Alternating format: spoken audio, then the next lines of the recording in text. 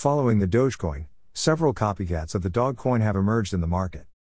Dogecoin and Shiba Inu have both registered major hikes in their values, even as Bitcoin and Ether seem to have stumbled a little. But not everyone is convinced.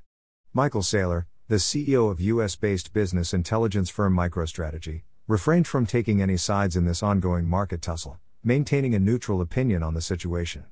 During a television interview, the 56-year-old millionaire said he has no opinion on one Dogecoin competing with the other, while reinstating his support for world's most valued cryptocurrency, the Bitcoin.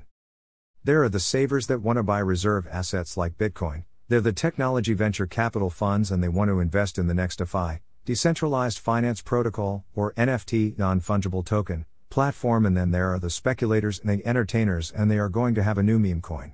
Everybody has their thing. It's all a part of the crypto world.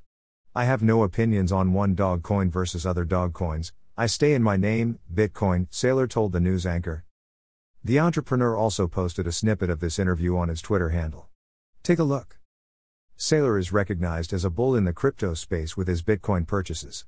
MicroStrategy currently holds over 114,042 Bitcoins worth around $3.16 billion, roughly 23,670 crore, a report by 11 News said.